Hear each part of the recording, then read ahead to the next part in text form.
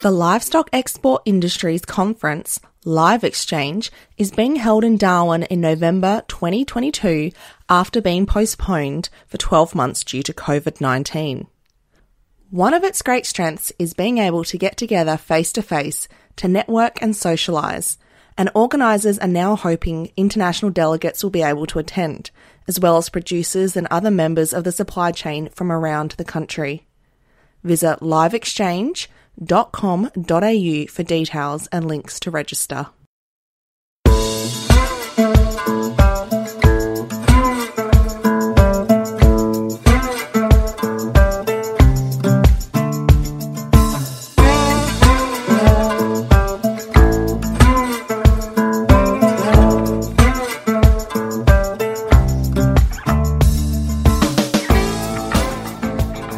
Listening to the Central Station Podcast, where we bring you stories of what life in the outback is really like and why many wouldn't live anywhere else. So pull up a stump, pop the billy on, or crack a cold one, as we talk to the men and women who call some of the most remote parts of Australia home. This podcast is brought to you by Ariat Australia, the perfect choice for tough jobs. Ariat boots and clothing work hard, look good, and are so comfortable there's never a need to slow down. Visit ariat.com.au today.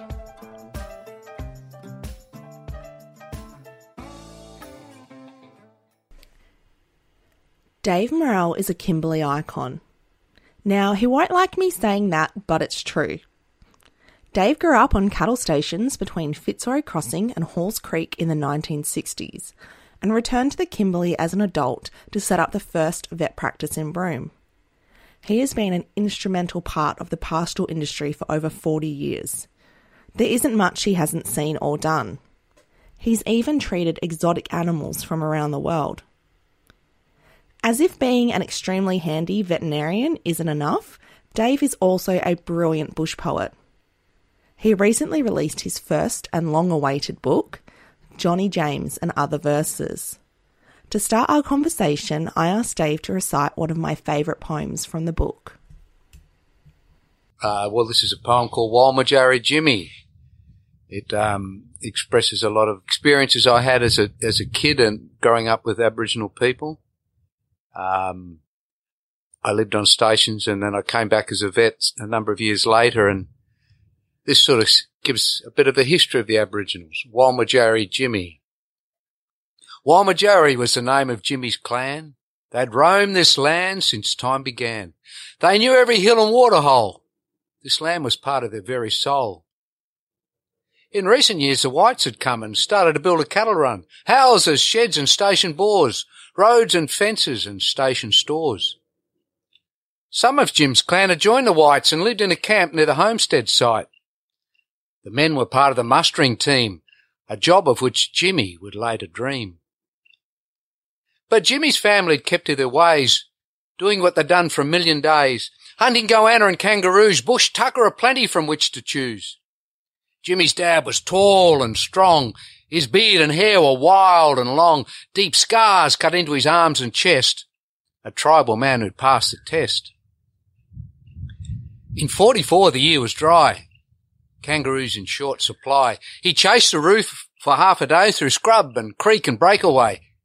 He broke his leg in a nasty fall. There was no one there to hear his call. His blood soaked into the black soil clay. 'Neath the burning sun he perished that day. His family waited, starved and weak. With hope abandoned and near replete, they struggled into the station base. Began life anew at the white man's place. Jimmy thrived in his situation, learning English in short duration. He learnt the ways of the Guttier man, becoming a stockman his ultimate plan. Schooling was done by the manager's son, and they'd laugh and play and make their fun. They'd ride their horses to a river pool and dive and fish in the waters cool. Brothers they were as the seasons changed, learning and growing and views exchanged. Boarding school came the manager's son. Jimmy started work on the station run. At breakneck speed he'd chase a bull, jump from his horse, give the tail a pull and throw the bull to the ground, with leather straps its back legs bound. His riding skills noted far and wide. much to the manager's pride. Top rider at many a buck jump show, his name revered where the stockmen go. Where the spinifex gone to seed, walking cattle he'd take the lead, with his shoulders back and head held high. He felt part of the earth and sky. With his stock horse snorting and sniffing the air, and he in the saddle without a care, he felt like a king that had just been crowned. But his weekly wage was just £2. The laws were changed round 64 to give the black man more. Now strong grog they could drink all day, and for work performed get an equal pay. In our God's eyes, all men the same. But the truth just ain't that plain. 100 folk with their daily needs, only 20 to perform the station deeds. Their profit figure was non-existent, so their fund request made the bank resistant.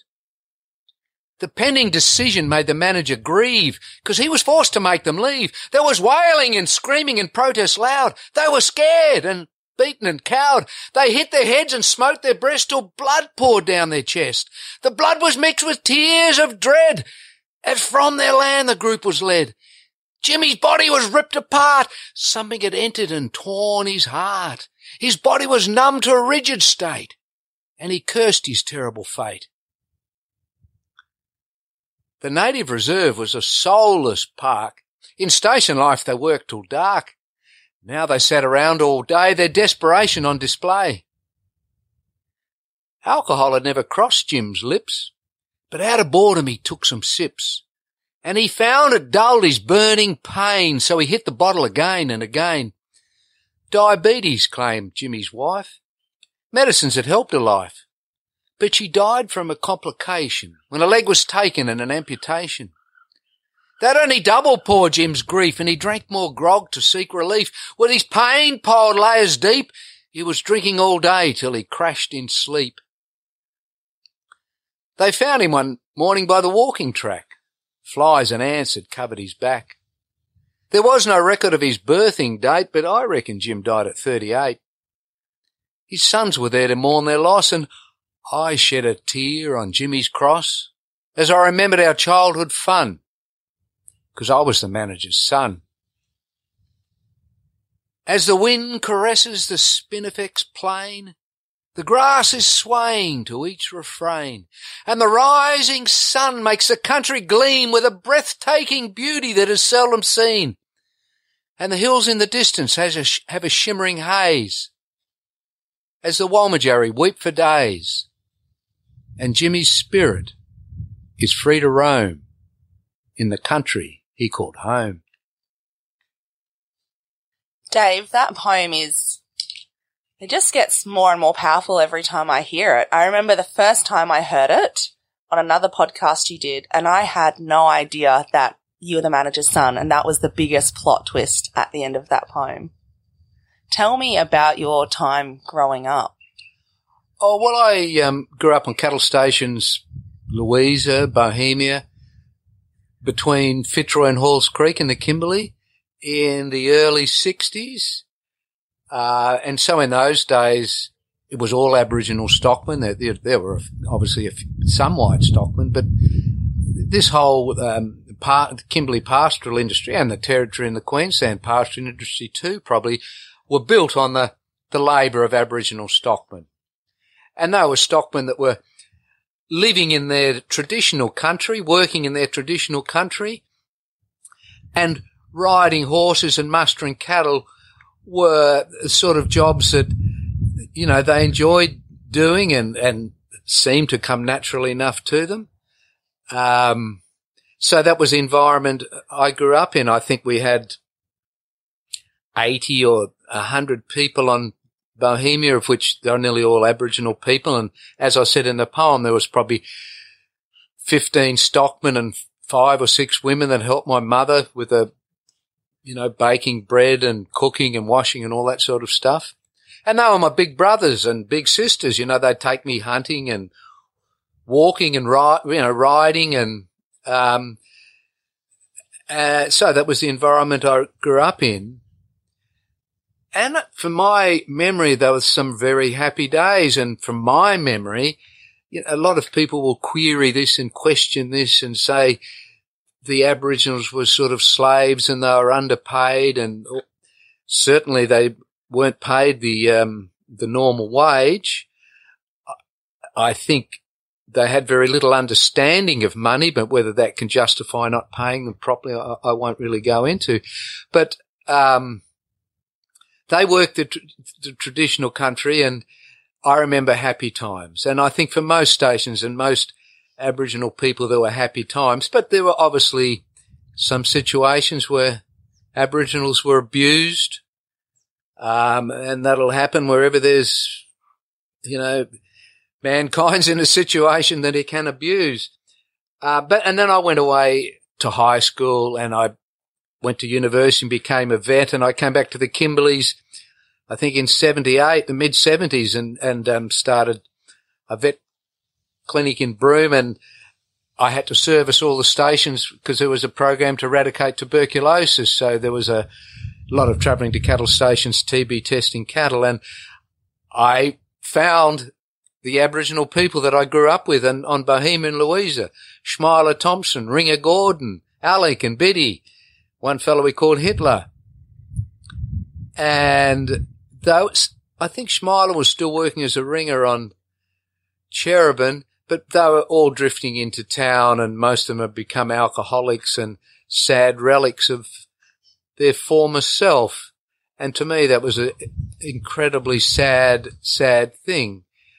A proud and happy people that would become sort of lost and desolate, and it was quite a depressing thing. So that's what I wrote the poem about. That's a long explanation. No, it's great because there's not many people that we've been able to talk to on this show that have this experience.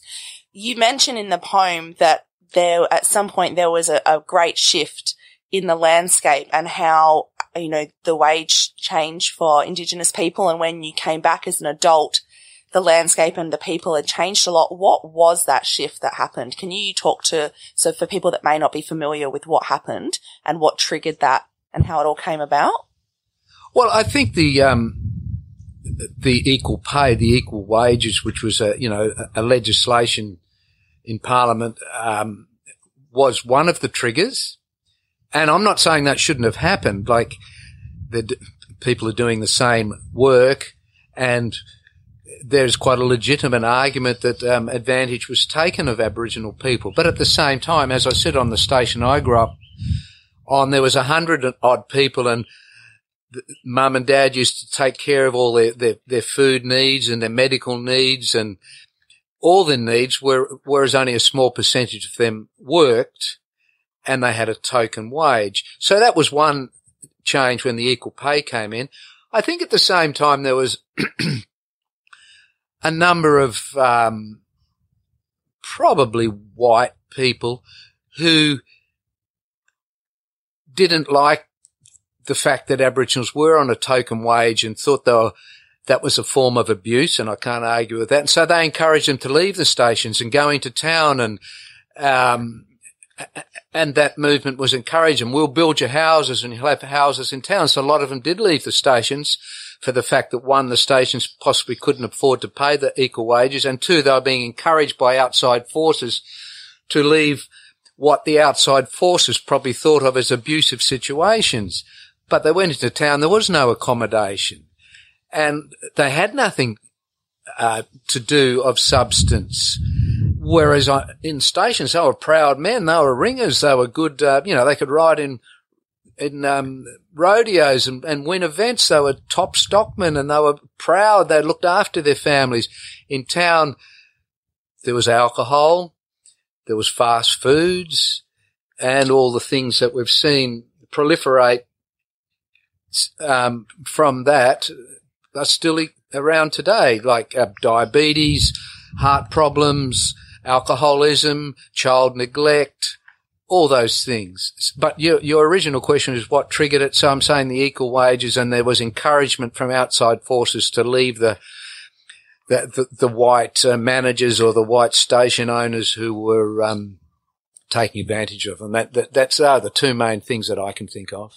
So Aboriginal communities as we know them today, so from my understanding, having lived up here in the Kimberley, Indigenous people often either live, if they live out bush, it's in a community, or they live in a town. Back when you were growing up, so it wasn't common, like, did communities exist?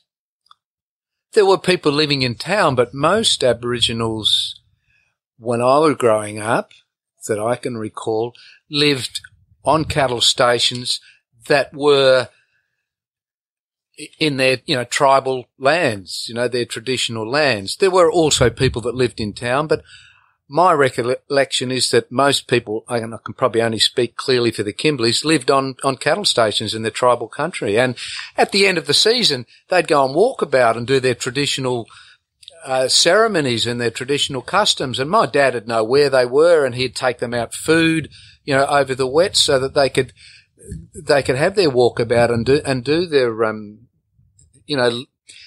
go back to their roots and their tribal ways and go through those traditional ceremonies, and those things were respected. It's certainly a world away from the situation today, and there's not one, it is a spectrum, but how over the last 50 odd years have you dealt with, seeing this change and not being able to, I suppose, do much about it?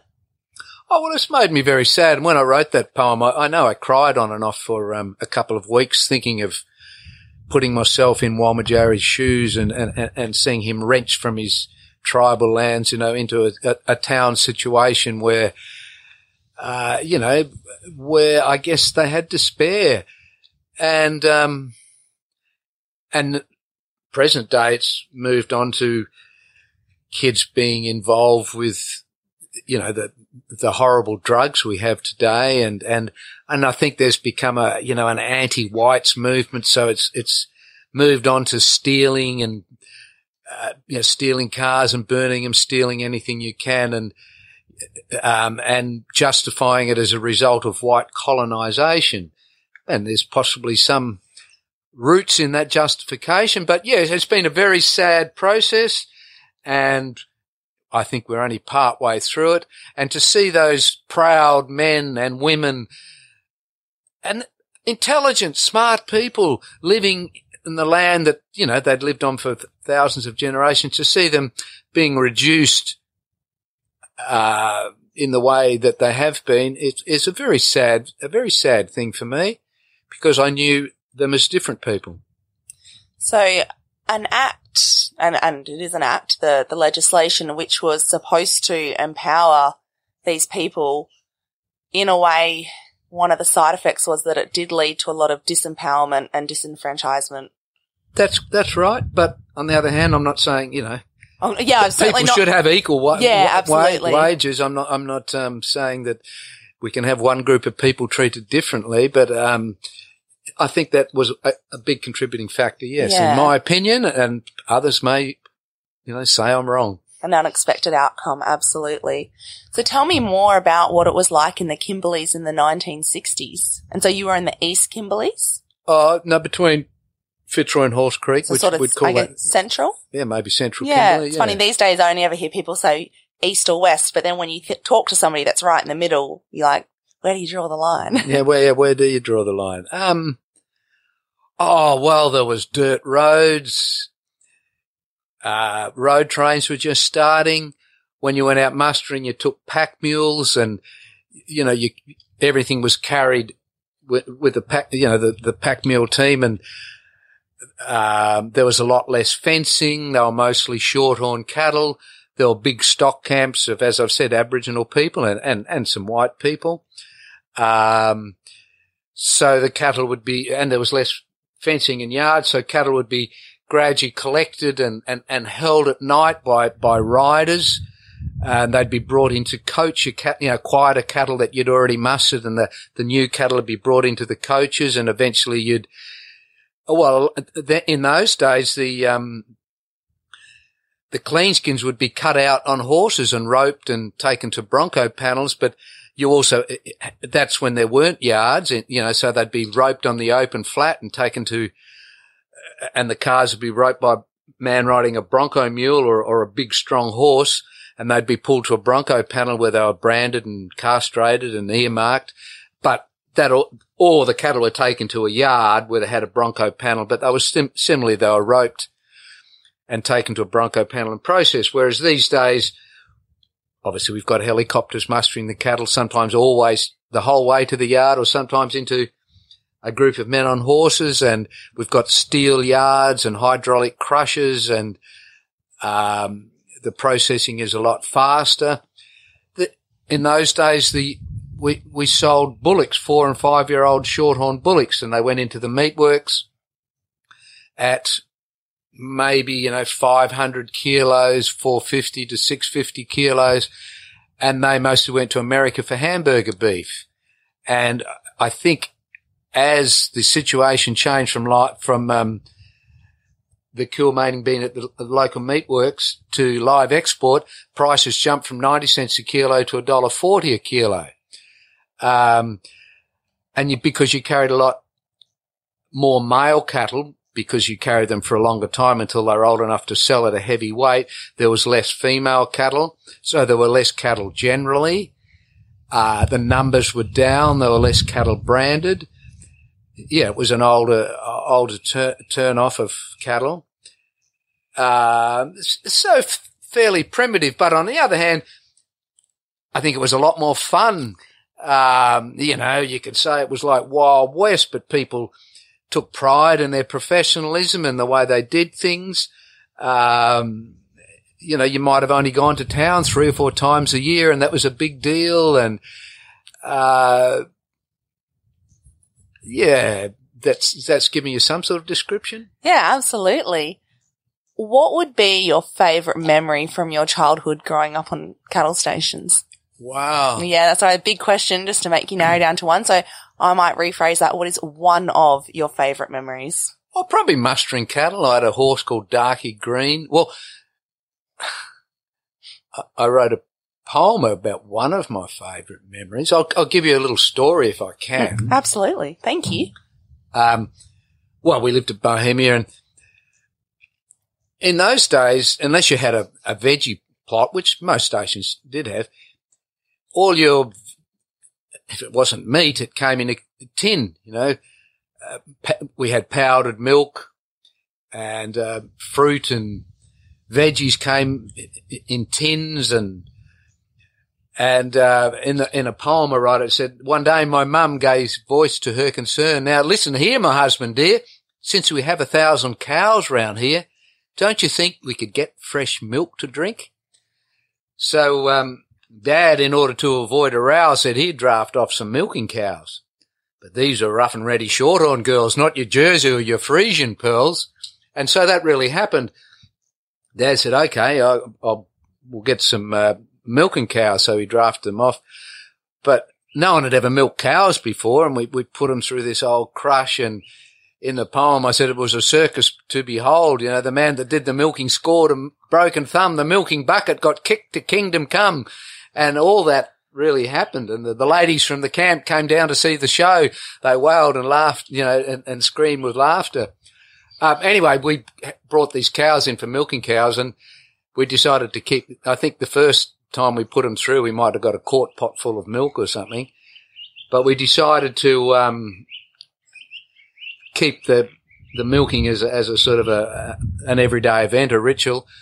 So myself and this old Aboriginal man called Sundown Ellery, it was our job to bring the milkers in every afternoon. And in the poem I said we made a handsome pair, Sundown mounted on his mare and me looking pretty cool on Billy, my old mule, because I was only allowed to ride a mule mostly. I did have a horse sometimes, and so Sundown and I used to bring these milking cows in, have to muster them up every afternoon and bring them in to get milked. And I don't know how long they wouldn't have been very far from the homestead. It probably took us a couple of hours. And then as we're doing that, he'd often give me Bible lessons about that Christian bugger Jesus living on Halls Creek, and about Moses, how he'd stop the Fitzroy River and the righteous he'd deliver, into the promised land. And I took all that very seriously, and I'd go home and tell Mum and Dad, and I don't think they probably took it quite as seriously.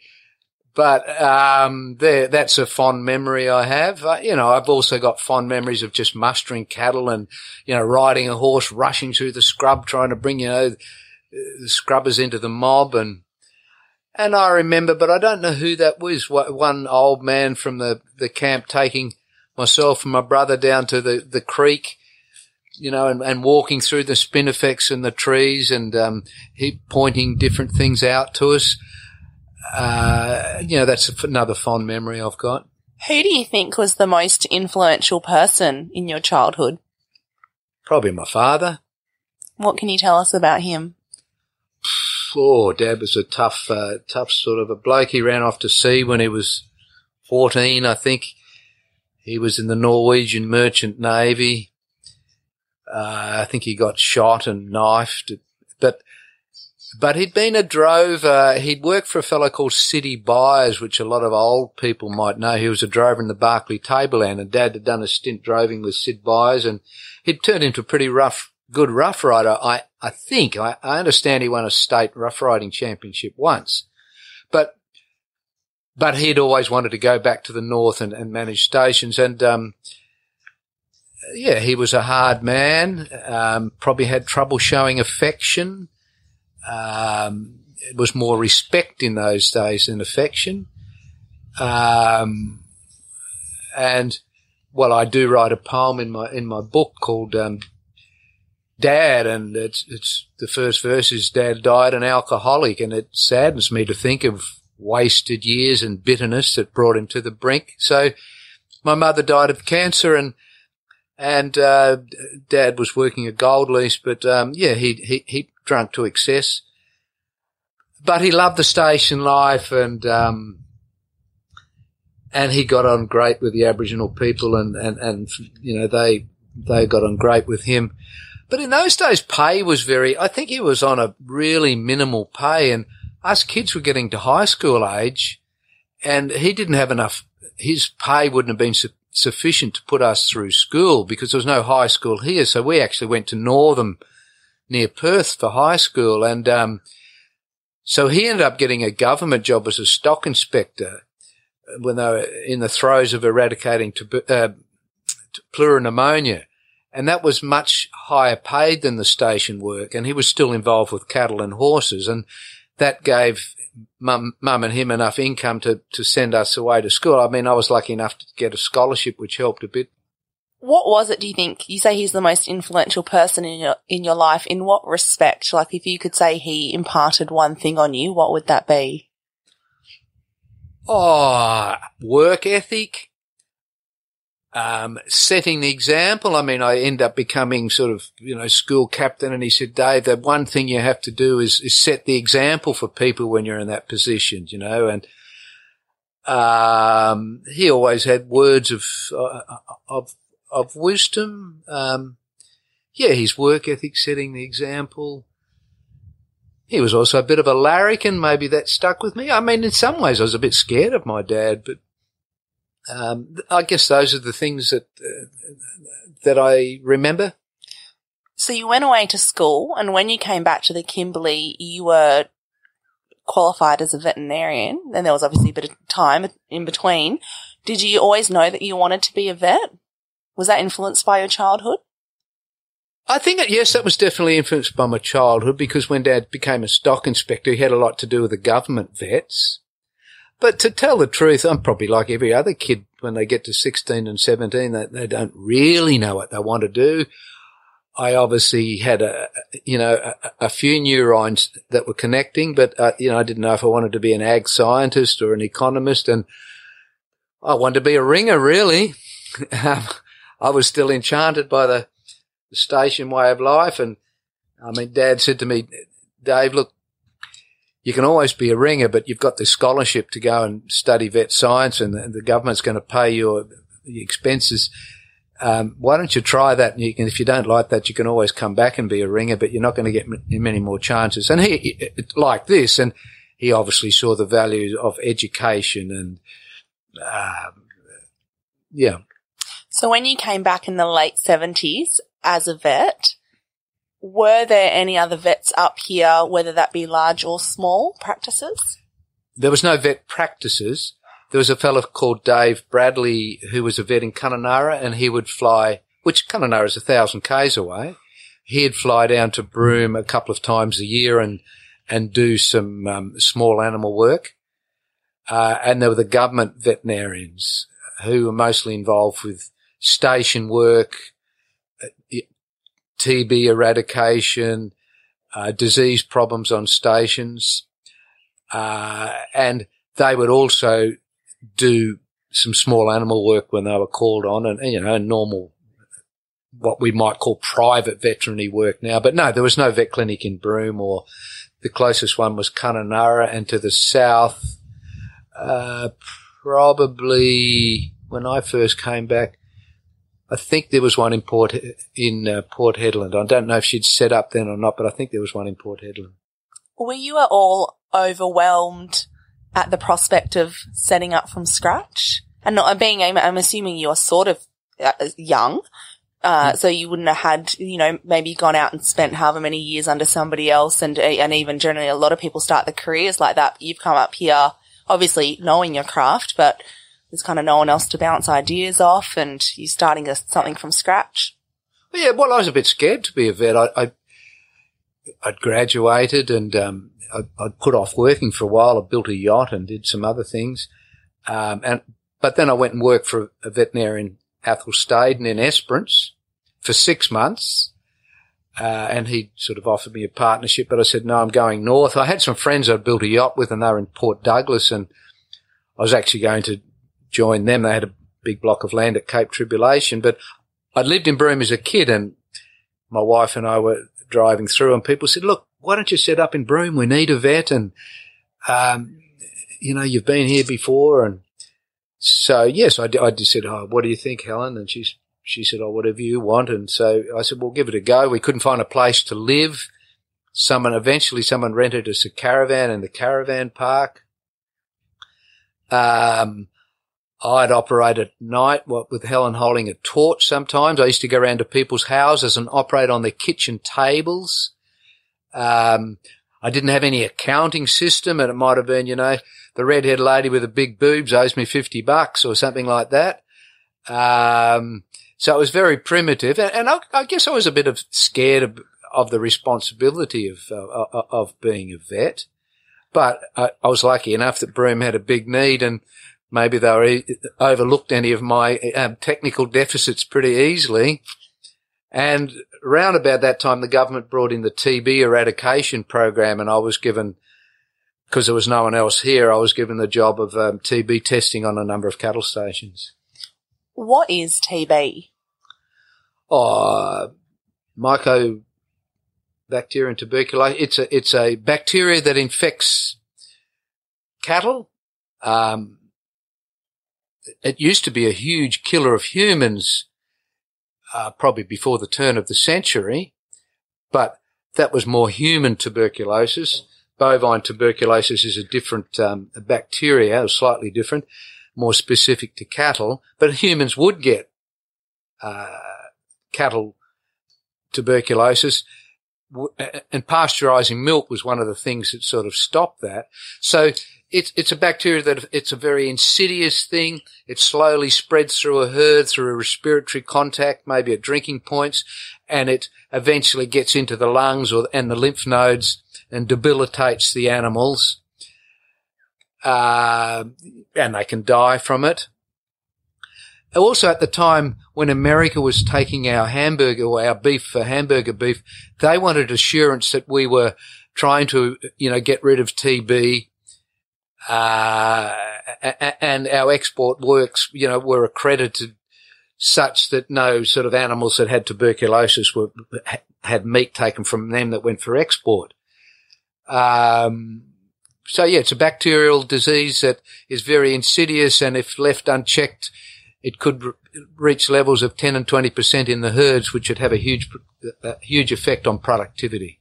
So aside from the impact on productivity, which is obviously detrimental to the people who use cattle as their source of income, with America wanting the beef to be TB free, does that mean that if you ingest meat from an animal that has TB that you could get sick that way? Is that how people would catch it? That's how people probably thought, but that's not actually true. I mean, the TB lived in the lungs or the glands, and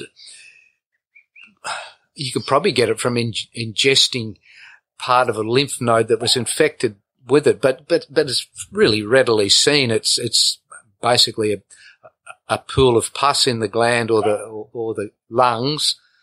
So no, you couldn't really get TB from eating meat from an animal that had TB, but it's certainly not a very good public health message to say, oh, it's okay to eat, any of the meat from these animals. And there was certainly a public health initiative and drive to eradicate it. I suppose there would just be a huge perception issue anyway. Nobody wants to eat something that's been sick. Yeah, for sure. Yeah. So the government, is this a federal effort to eradicate TB across the country? Yeah, it was a huge federal effort.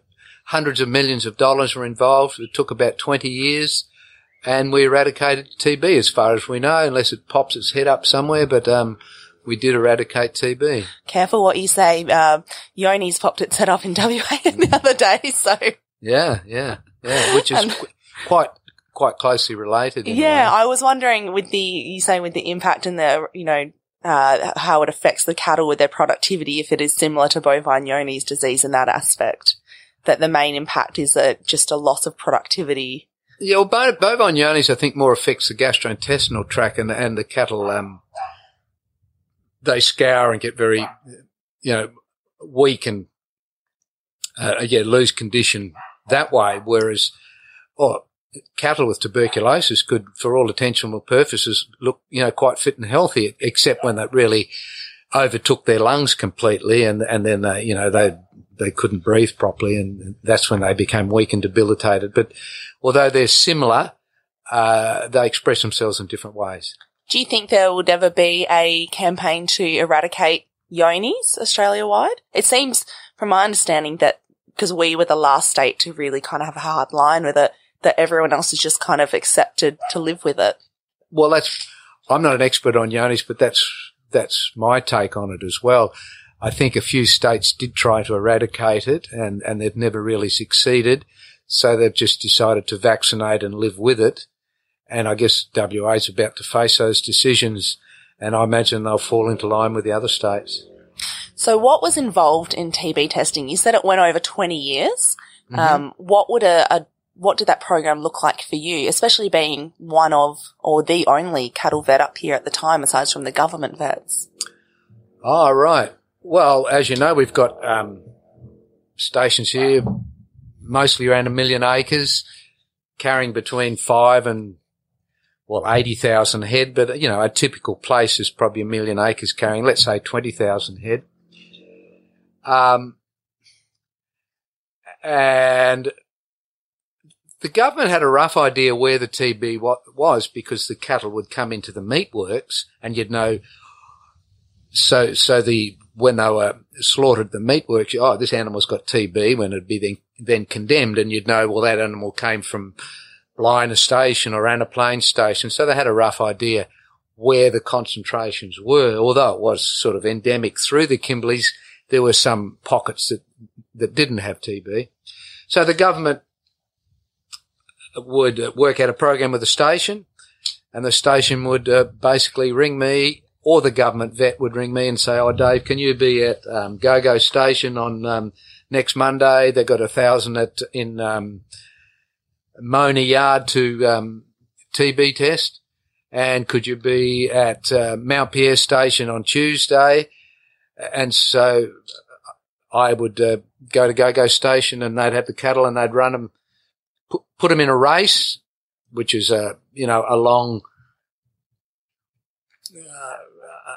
thing where you could put animals sort of only one wide, and they might be 10 or 15 or 20 in a race. And I'd inject them with what was called tuberculin. So it was you had a special syringe that carried exactly 20 doses, and each dose was 0.1 ml, and you inject that into the caudal fold of the tail. And they might have between 200 and 2,000 lined up for you to inject.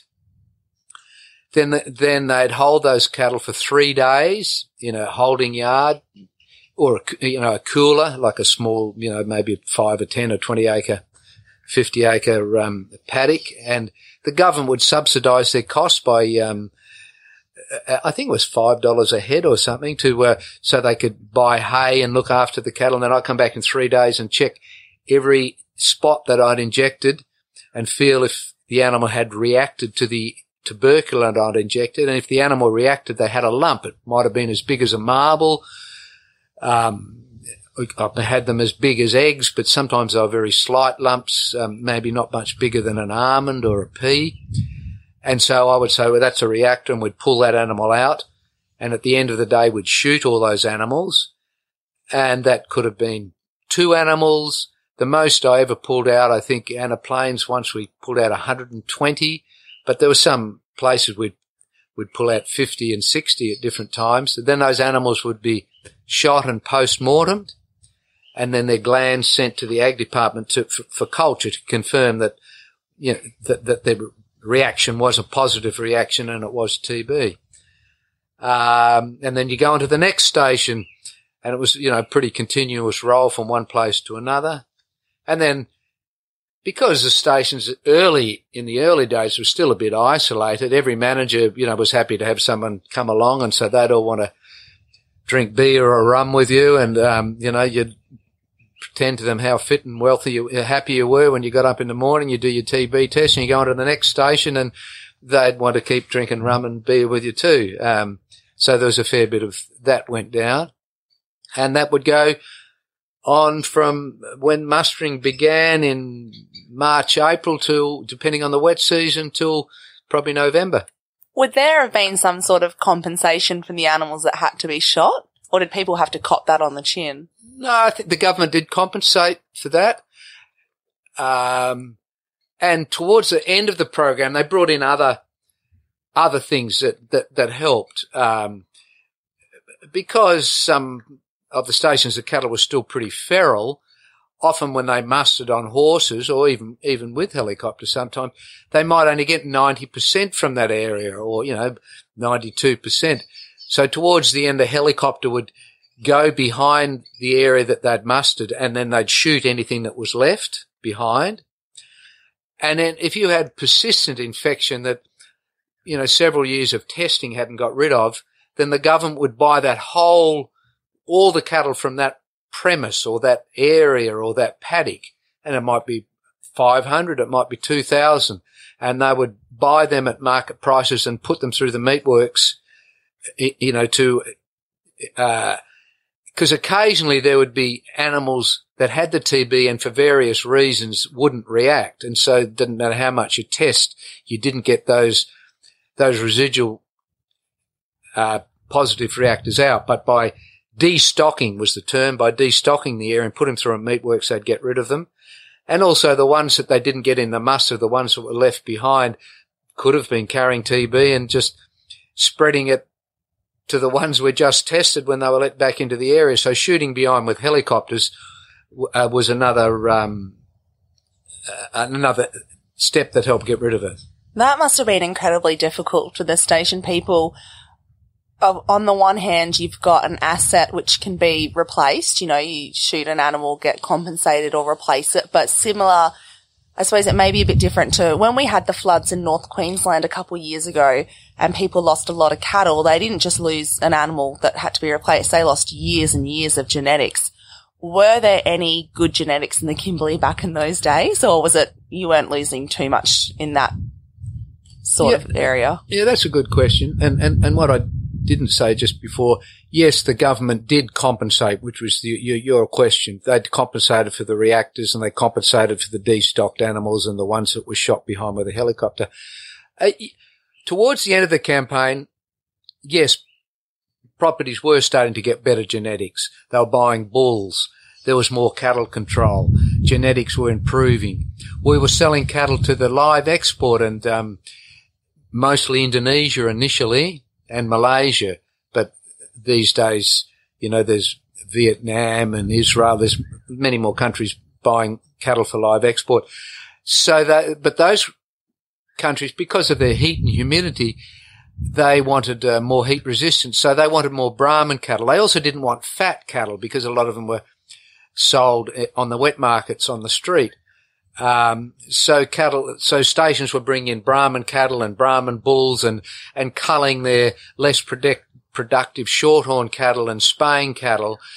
And if you'd got to a certain level of herd improvement and all of a sudden you had TB there and you spent a lot of money on bulls and a lot of time into this developing a genetics, tailoring it for the export market, and all of a sudden you had to destock those animals, well, yeah, I imagine you'd be pretty pissed off. And the government, they would pay the market rate and sometimes above for the cattle, but that didn't really compensate for the effort you'd put into herd improvement. Absolutely. And yeah, it takes years and years.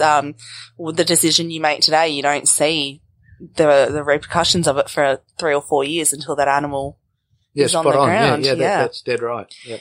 So I shudder to think of how many kilometres you did back in those days.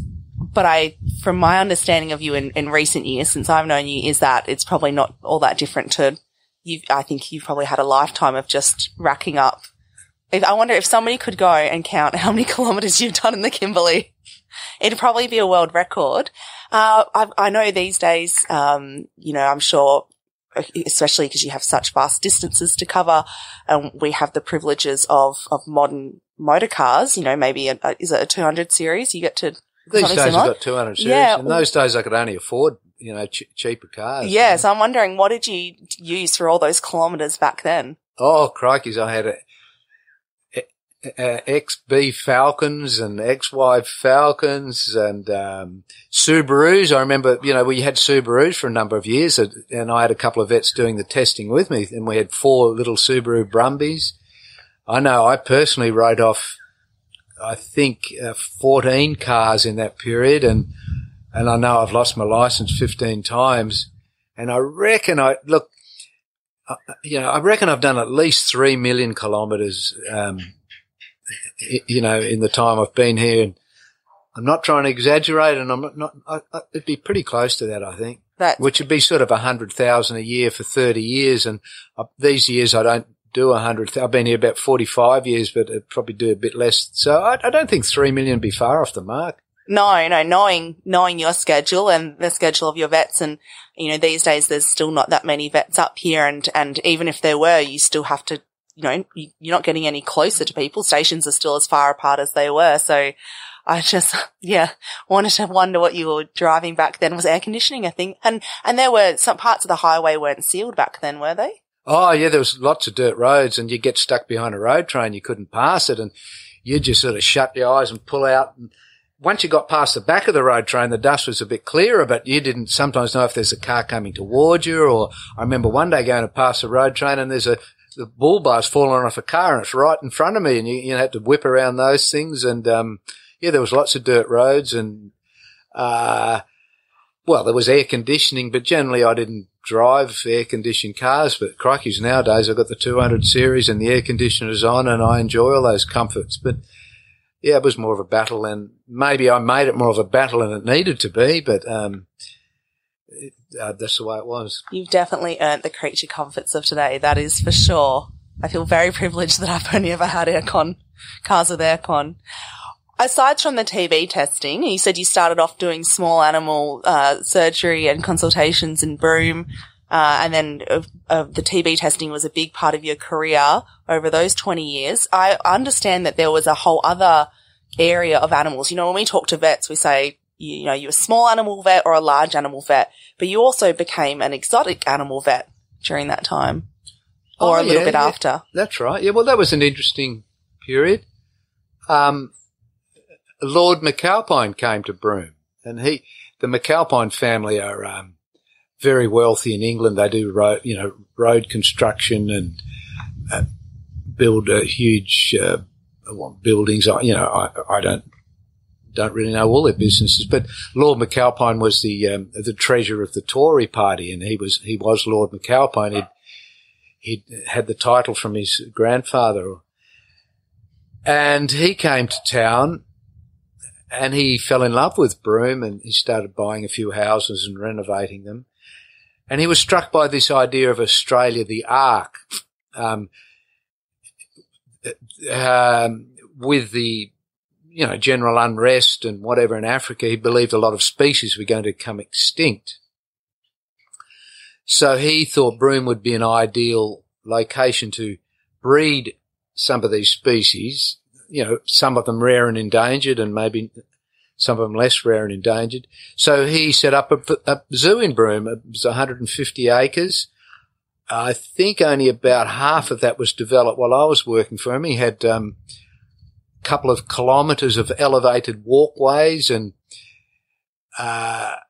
he sent me to America to learn, I suppose, in the San Diego Wild Animal Park and the San Diego Zoo and other zoos in America. I worked with a bird vet in Chicago because he ended up having every Australian parrot except one or two species, I think, and there was a lot of birds there. And with birds, you have to, with a lot of parrot species, you have to surgically sex them because you can't tell if they're male or female morphologically. So you have to knock them out with an anaesthetic and look inside with a fibre optoscope to see if they had testicle or ovary, so you could pair them to reproduce.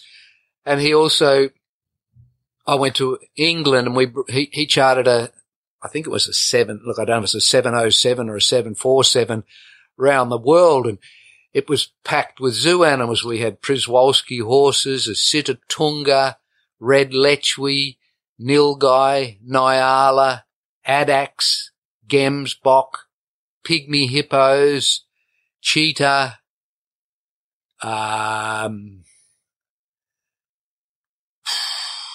kudu, Sitatunga, I might have said. Anyway, heaps of these, and we picked them up from Marwell Zoo in England and Whipsnade Zoo. And the plane went from Stansted Airport to Canada to Hawaii to New Zealand to Sydney to Perth. We dropped some animals in a couple of those locations, but most of them ended up in Perth and then subsequently ended up at the Broome Zoo, and they all bred. I think maybe the kudus didn't breed while we were here. They subsequently bred in the Northern Territory at Tipperary, but everything else bred quite successfully. And Lord McAlpine was right in his thesis that the climate was perfect and these animals that were becoming extinct in Africa could be successfully bred here. And so where the Zoo Cafe is now and where there's all development, I used to go through there with a dart gun. Might have to dart a kudu to trim its hooves, or one animal might have been sick, and these animals you have to dart with a tranquilizing dart.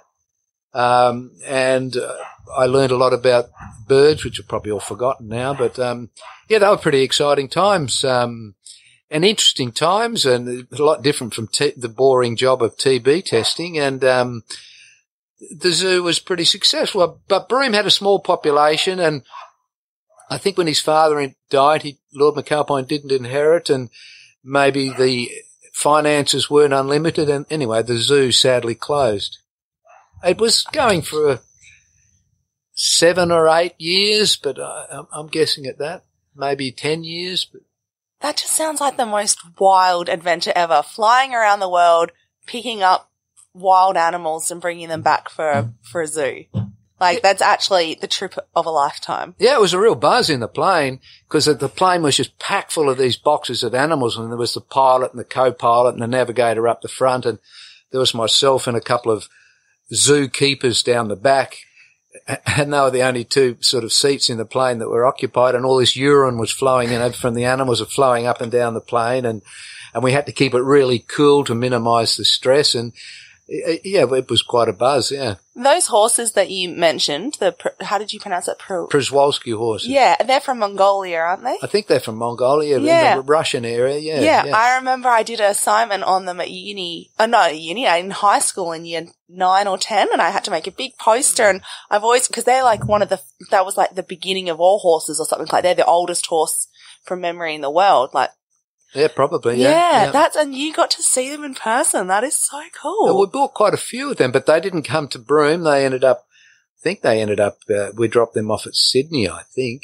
I wonder if their descendants if they ended up breeding and there's still some floating around Australia. Oh, I imagine they did, yeah. That would be incredible. What was the most, so aside from maintenance and assisting with the breeding, obviously you would have had some, well, potentially, I mean, on the one hand, a zoo is a fairly controlled environment, but I'm sure you had some injured or sick patients come across your operating table at some point. What was the most unusual patient that you had from the zoo? Ooh, well, the pygmy hippos, they've got a mouth on them like as big as a cave, and their teeth are like chopped off broomstick handles.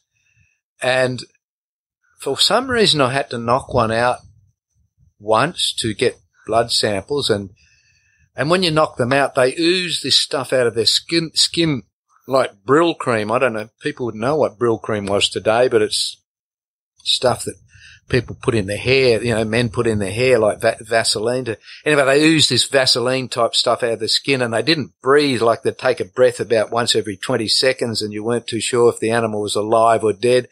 And they've got no hair, and they've got these big fat necks, and you're trying to get blood out of them. That was quite difficult. So, I wouldn't say I operated on a pygmy hippo, but knocking it out to get the blood sample was a bit of a challenge. That must have been wild. It's hard enough, well, maybe not for vets that do it all the time, but to draw blood from animals, say like a cattle, to find the vein when you know where it is. But imagine you've got this animal, and how are you supposed to know where the veins are and what's the best place to collect blood? It's not your regular production animal that's been done a million times that people have learnt about. This is...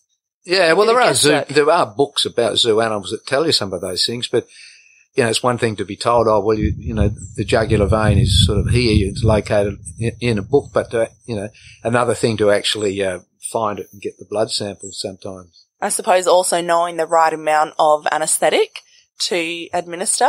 For sure, yeah. Did you ever have anyone wake up on the table a little bit early? Yeah, and there's a lot less control because, you're doing this from a dart gun initially. Once they're down, you can control it a bit. But, it's, by overdosing, we used to use Immobilon and carfentanil. And Immobilon, if you scratch yourself with Immobilon, if you just get a little bit in your system, as a vet, you're dead. And there are quite a number of vets in England that committed suicide with Immobilon, and you always had to have somebody beside you. There's a reversing agent, reversing, and you always had to have somebody beside you trained in how to give you a reversing agent in case you accidentally got some of the drug in your system, because vets have accidentally and deliberately died from using Immobilon. And I also used a drug called carfentanil that they were using in San Diego, and that was even more it's sort of toxic. And if you weren't judicious about your dose rate, you could easily kill animals. I'm just imagining you doing something to a pygmy hippo and it waking up. Hippos, they look lovely, but they're particularly vicious, aren't they? Yeah. Yeah. Also, I'm just thinking, imagine being the person who developed the reversing agent. Imagine what, testing and how many failed tests you'd have to have before you got that recipe right. I've never thought about that. Yeah, that would be not the funnest job to be working on that. So from small animals to large animals to exotic animals, you've certainly worked across, I guess, the whole spectrum, but you're known up here first and foremost for being the backbone of, or part of the backbone. I don't know, make you one of the vertebrae, I guess. One of the ribs, something important, of the pastoral industry up here. Even today, there's only in the Kimberley 3, kind of permanent vets, cattle vets, you, Bryce, and Peter Letchford, and there's locums that come in and out. There's even less in the Pilbara. This is where you've spent your life, and you've had an incredible impact on the injury. You had an incredible impact on the industry. I was wondering if you'd be able to share your poem with us called The Ringer. Oh, right. So we could talk about some of the characters that you've come across. Okay, it's a longish poem, and I'll back off from saying I'm the backbone of the industry. That's all right. It's my job to make, yeah. But as a vet, I'd like to think we've been pretty integral in the industry over the period. The Ringer, okay. The Ringer is loosely based on a mate of mine Johnny James. I haven't said it for a while, so I'll see if I can muck it up. The ringer. He leaned against the barroom wall. His frame was straight and tall. He was good-looking in a rugged sort of way, though the whiskers poking through were showing signs of grey. He had a free and easy laugh like a man without a care, and his foot was loosely balanced on a bar stool that was there. His face was darkly weathered from the years and the sun, but his eyes, they fairly sparkled, like he was looking for some fun. I was working as a barrister for a law firm called McAllister when my mother had a heart attack and died.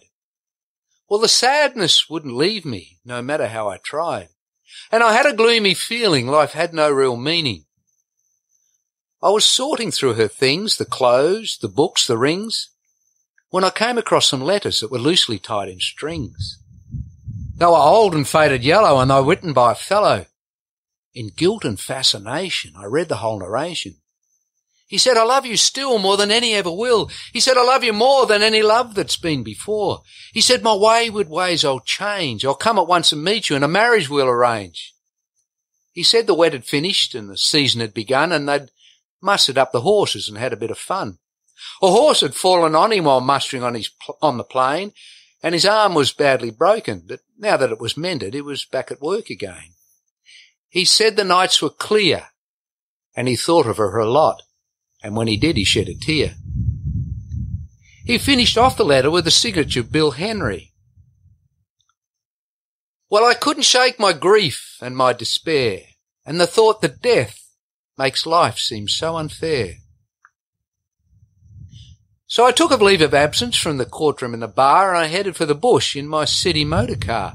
And the thought inside my head kept going round and round that I'd find the author to those letters I'd found. I thought I might recover if through him I could discover some meaning and some purpose to my life. So I asked the agents and the stockmen, the truckies and the bushmen, and others that I'd met along the way, if they knew this man, Bill Henry, and his whereabouts today. I met some men that knew him and more that knew his name, and they regaled me with stories that told of growing fame. Sure, I knew him well. He was mad as bloody hell, but where he is residing now, I really couldn't tell. He was head stockman on Delamere for the years that I was there. Bill and me got yarded one night in a lock-up in Halls Creek. The coppers, they objected to us fighting in the street. We went bull catching for a season, or a place owned by Peter Reason. The bulls were mad and pretty rough. By Christ, that man was tough. It took 5 weeks to track him down, searching round the stations and searching town to town. And now at last I'd found him, the man I've just described, leaning against a barroom wall in a pub called Catherine's Pride. I went over to meet him. My heart was in my mouth. G'day, I'm Bill. I've just come up from south.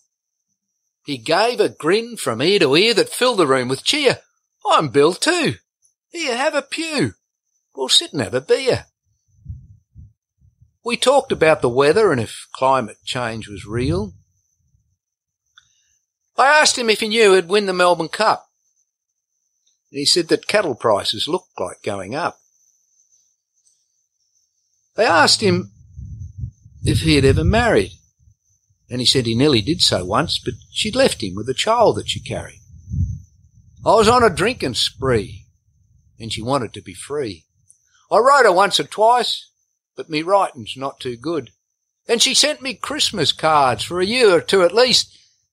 Then we lost contact completely, and I haven't seen her since. There'd been some other women, but none of them compared to the memories that none of those compared to the memories that the two of them had shared, and the friendships always faded as the women got more jaded. And in his present state of mind, he didn't think of women every day and the heat your body feels when they look at you that way. I asked him how he came to be a stockman in the north.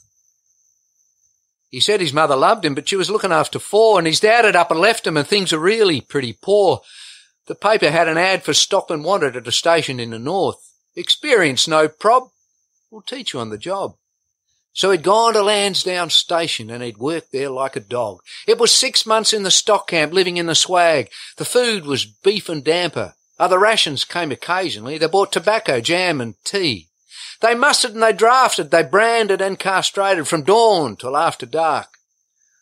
From a bronco mule they'd rope a beast and pull it to the bronco panel where it was processed and released. The stock camp was all native men and everyone a friend. They were young and quick and fit as hell. They'd step off and throw a bull before you'd ring the bell. They'd cut its horns and mark its ear and change it to a steer. Pack mules carried all their gear. Their ropes were made from green hide from a bullock that they killed. Hobbles made the same, so the station wasn't billed. He left Lansdowne in 68 and travelled interstate. He worked around the territory and contract mustered VRD. He drove road trains for Noel Buntine from Alice Springs to Proserpine. Then he stopped a bit to think and took another drink. You know, the times were changing past. Those things are in the past. It's helicopters now do all the work, and a man is just a yard hand jerk. And the stock camp is all backpackers from Norway, France and Crete. They're as nice as anyone that anyone will ever meet. But as for working cattle and working horses too, they simply haven't got a clue. You know, ringer's just a word for something times passed by. It's a notion of a way of life that progress has let die. I asked him if he thought his life had been complete. He said, I've lived my life the way that I wanted. I've rode the wildest bulls that a man will ever see. I've mustered cattle in the Gulf and Kimberley. I swum the Fitzroy River when it was swollen in a flood. I've had too many fights and lost a lot of blood. There's times I thought that I would surely die, nearly perish in the desert till some rain fell from the sky. But though I've beaten everything that was ever put before me, my life has always yearned for love and friends and family. A wife to share my life. Some kids to come and see me when I'm getting old and dreamy. You can fight until your knuckles bleed. You can go for days without a feed. You can work until your body breaks. You can give your best and all it takes. But none of that'll ever fix a heart that sadly aches. The thing that we are looking for is deep within our core. That night I went to bed, but I couldn't sleep for the words he said. Some tears rolled down my face at first, then the dam of grief within me burst. The tears washed down like a cleansing rain, and then the sobs from deep inside me came. I couldn't say he was my dad, nor I the son he wished he had, 'cause I knew that he'd feel cheated, and feel his life had been depleted from missing out on a family's love in the years since I'd been born. So I headed for the city with my heartstrings badly torn, but meeting him had strengthened me for the rest of my life's journey.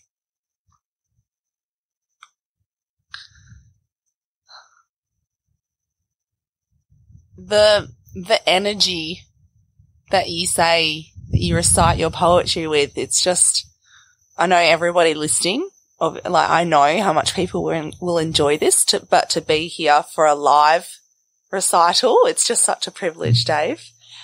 Tell me about what spurred you on to write that piece. Well, this might sound a bit arty-farty or,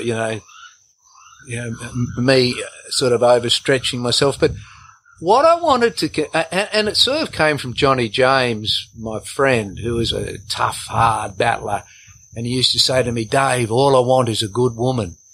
But I don't think he was ever going to get a good woman because he didn't know how to relate in that way, and he was too tough and hard. So I wanted to convey the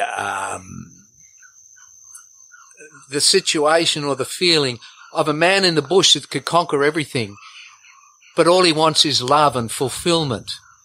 And he's sort of emotionally bereft, which is the case with a lot of stockmen. You know, they're hard, tough men and they drink too much or maybe they don't. They drink what they want to drink and they've worked the lands. Maybe less so these these days when we've got backpackers and we're close to town and transport's quicker, but the people that live 60, 70 years like that, you know, in a hard, tough way, but a lot of them, all their life they wanted love and fulfillment, as we all do. And I was trying to convey that dichotomy, can I use that word? Anyway, you know, that sort of contrast. No, that's a perfect fit, the word dichotomy. Johnny James must have been a very important person to you, or a significant person in your life. He graces the front cover of your book, and the book is called Johnny James and Other Verses. Tell me about Johnny, a little bit more about him, and how did you first meet him? Well, can I give you the first verse of meeting him? Absolutely. Please do. Johnny James. The poem is about his whole life story, but I won't give the whole poem. But a cigarette dangled from the corner of his lip, blue smoke curling from his brightly glowing tip. He was barefoot when I met him, and even now I can't forget him. He was about 6'1", his fly was half undone. His clothes were rough and worn, he looked like he'd been working from the first day he'd been born. Some sweat was trickling from his chin. He had a mischievous and cheeky grin. "Johnny James," he said, thrusting out a calloused hand. And so began a friendship I really hadn't planned. And it goes on to say I was visiting his place, checking cattle for TB. So I went there for a TB test, and I met him, and we became mates. But you know, John was mates with lots of people, and he was a hard, tough character. I think he made life too hard and tough for himself, really. And at that stage, he had a property called Yakamunga, which Yaka is work, and Munga is Aboriginal for bread, so it was sort of work for your tucker. And he worked when he had his family with him, they helped him, but he worked after they left, he worked by himself. He'd come into town, he'd get drunk, he'd get into fights. I remember one morning waking up when he stayed at our place, and he's curled up in the bottom of the shower with the water still going, you know, from the effects of drinking. And he died in a helicopter accident. He was a bull catcher. He was a very successful bull catcher, and I talk about that in the poem. He made a lot of money catching bulls, and with that he bought what became Yakamunga. And he had a drive and an energy that you had to admire. But he was abusive. As I said, he got into fights. He'd drink too much and become abusive and obnoxious.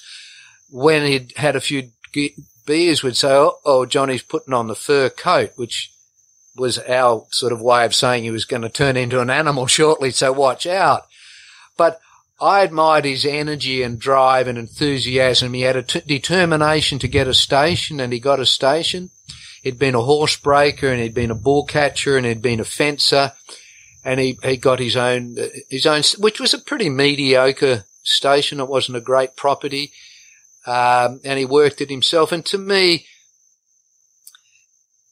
although there was many contrasts in him, and Bob was no means an angel, and he had lots of personality defects, many of the old pioneers of the Kimberleys were like that, and they had contrasts in the personality, and they drank to excess. And he sort of represented the spirit of people that helped develop this country. You've had such a wealth of experiences so far in your life, and it's very special that you're able to share them with people, but the way that you share them through your poetry, and then the way you recite your poetry, it is, I'm not articulating it correctly, but it's just really special. When do you think you wrote your first poem? I remember writing my first poem. Maybe I'd written little ditties on and off through my life. But I was leaving town, and Terry Fleming, who's a cattle buyer for ILE, his car was at the entrance to the road to their yards. And I said, I wonder where Terry's gone. You know, Terry's gone a buying, and we don't know where he are. which is a bit of a thing with a Banjo Patterson talking about Clancy of the Overflow. And as the day went on, I said, first he's gone to Mount Pierre, then on to Napier. And I talked about cattle buying and by the end of the trip, I'd had a poem pretty well in my head, and I got home and wrote it all down, and I think there was a couple of swear words in it because it wasn't for publication. It was just a poem for the blokes at the yards, and they seemed to like it. And I said, gee, it didn't turn out too bad. And then I had all these poems from my childhood obviously waiting to come out. And so then there was a little period when I, got several poems down, some of them long. And the initial ones, they didn't rhyme and rhythm, it didn't have a proper rhyme and rhythm to them. And I didn't think that mattered as long as they told a story. But I have learnt that people like to have a proper rhythm and rhyme and some discipline to it. So, the later poems are more like that.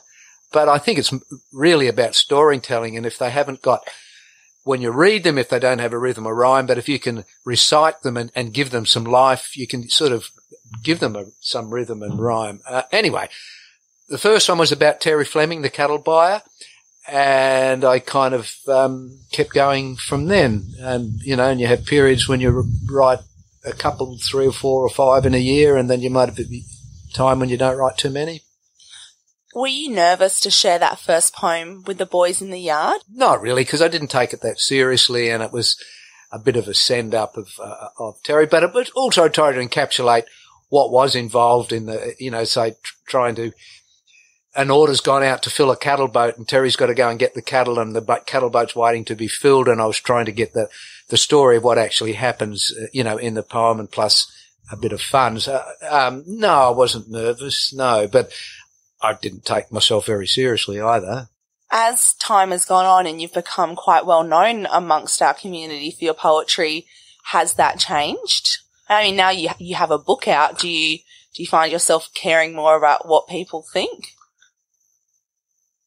Well, now if I write a poem, I want it to be what I would consider a good one and one that people will appreciate. And I take more attention into the rhyme and rhythm. But I also try and do poems that talk about station days or poems with meaning. I do some funny ones, and I've done a couple of crude ones. But yes, I'm more conscious of producing something that could possibly be published now. And, you might, in posterity, I might get judged by the poem I write. So I'm more conscious of being a bit more professional about it. Not that I'm professional, and some poets might even laugh at what I do, but, No, I think I was just wondering, if you ever, put too much stock into what other people think, because you are so accomplished. Sometimes it's interesting, you come across people that are so accomplished in what they do, but on the inside, there's a different level of confidence. But your poetry is incredible. So I hope that you don't take anybody else's feedback and to any more heart than you did when you first started out. That, the main thing is that you're enjoying it.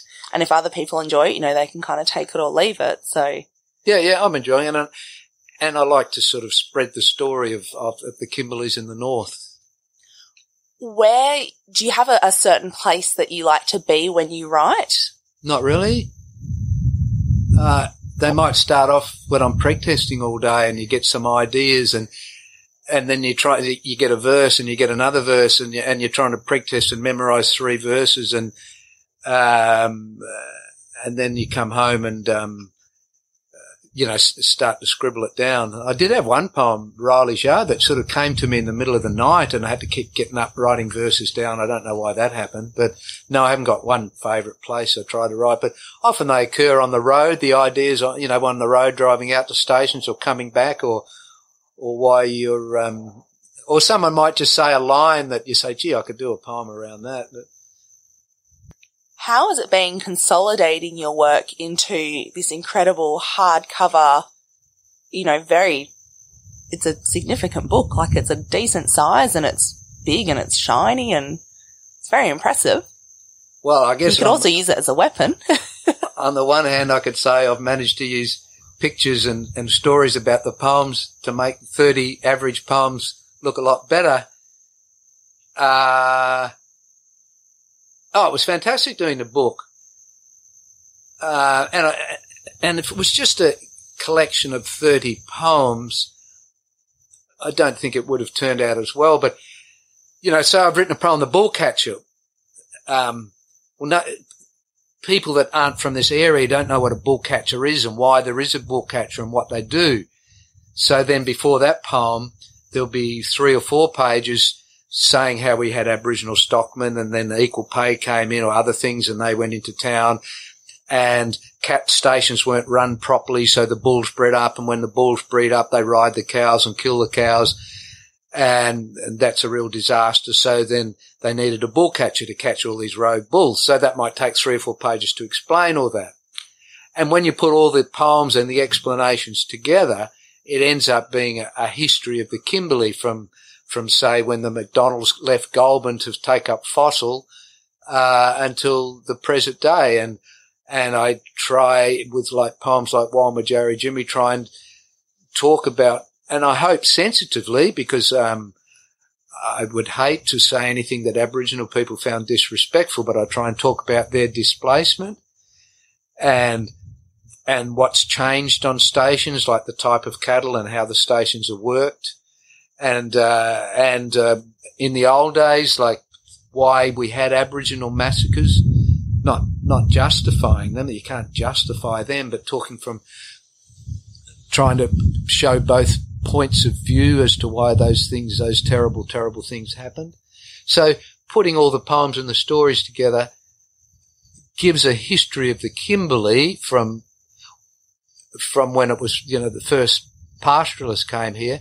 And then I've managed to go to the Batty Library and get photos and some of the poems, I have the real photos of the real people, so that if you're reading it, it's real. Like, they're not made up people. Like, there's one about Dave Ledger, the galloping pom. Well, there's a picture of Dave Ledger, and, there's one about the ringer that I said, and there's pictures about ringers doing what ringers did in those days, and they're real pictures, and I think the 3 things together, the stories, the poems, the pictures, in my egotistical way, I think have turned out to a reasonable book about the Kimberleys, the pastoral side of the Kimberleys.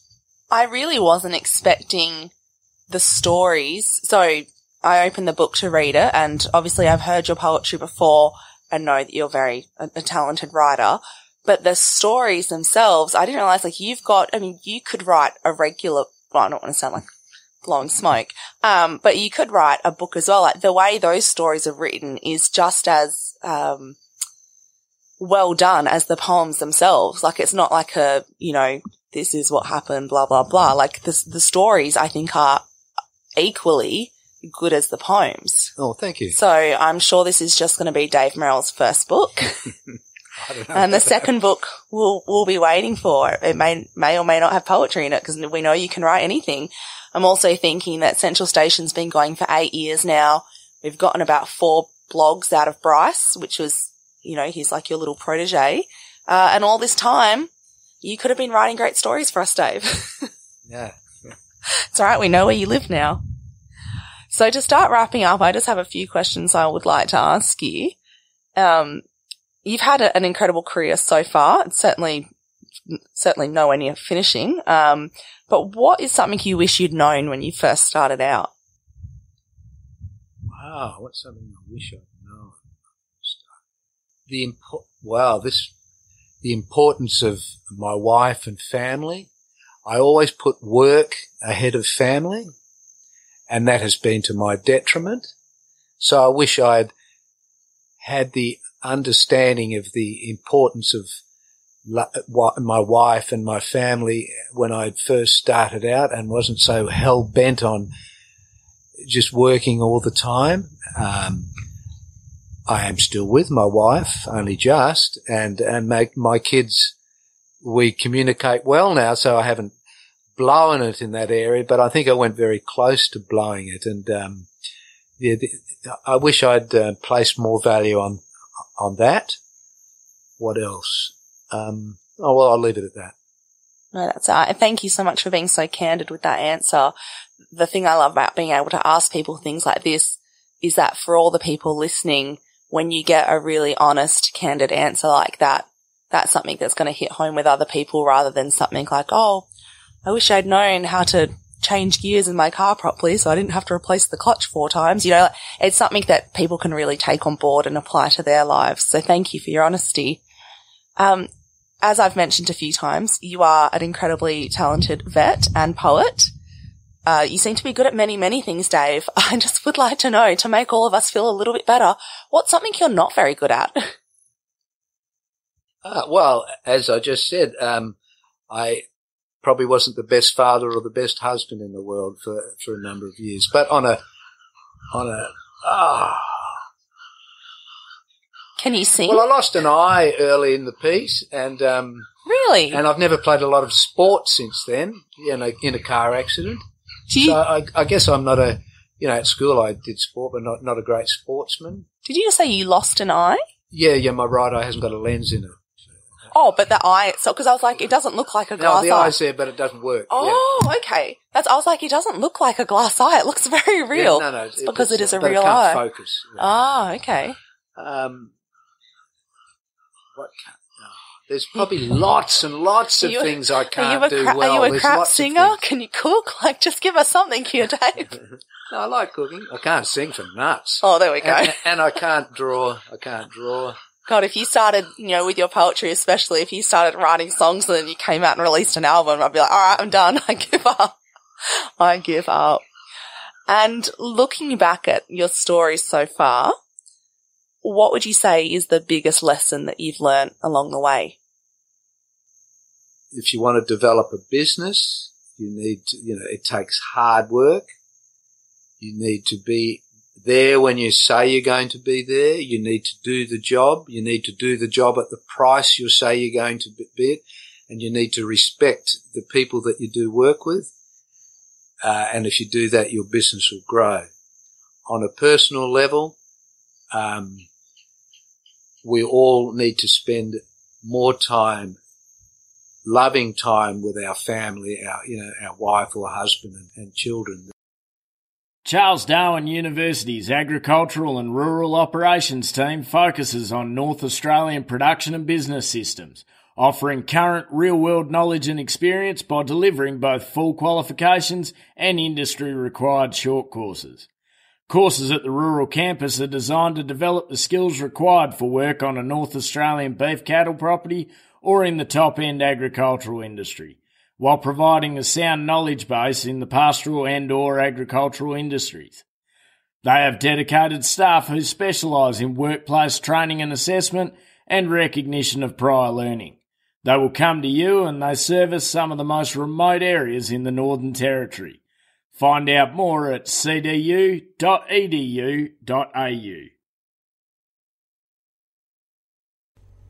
If you enjoyed this episode, please share it with a friend or leave us a review. It really helps other people find our podcast. You can find our website at centralstation.net.au, where we have over 1,200 stories published from across Northern Australia. All of our podcast episodes, a tourism directory for visiting an outback cattle station, and training and employment resources. We're on Facebook at Central Station, True Stories from Outback Australian Cattle Stations, and we're on Instagram at centralstation.net.au, and we're also on Twitter at centralstation6. To discuss this episode with other listeners, head on over to our Facebook group, Central Station Podcast.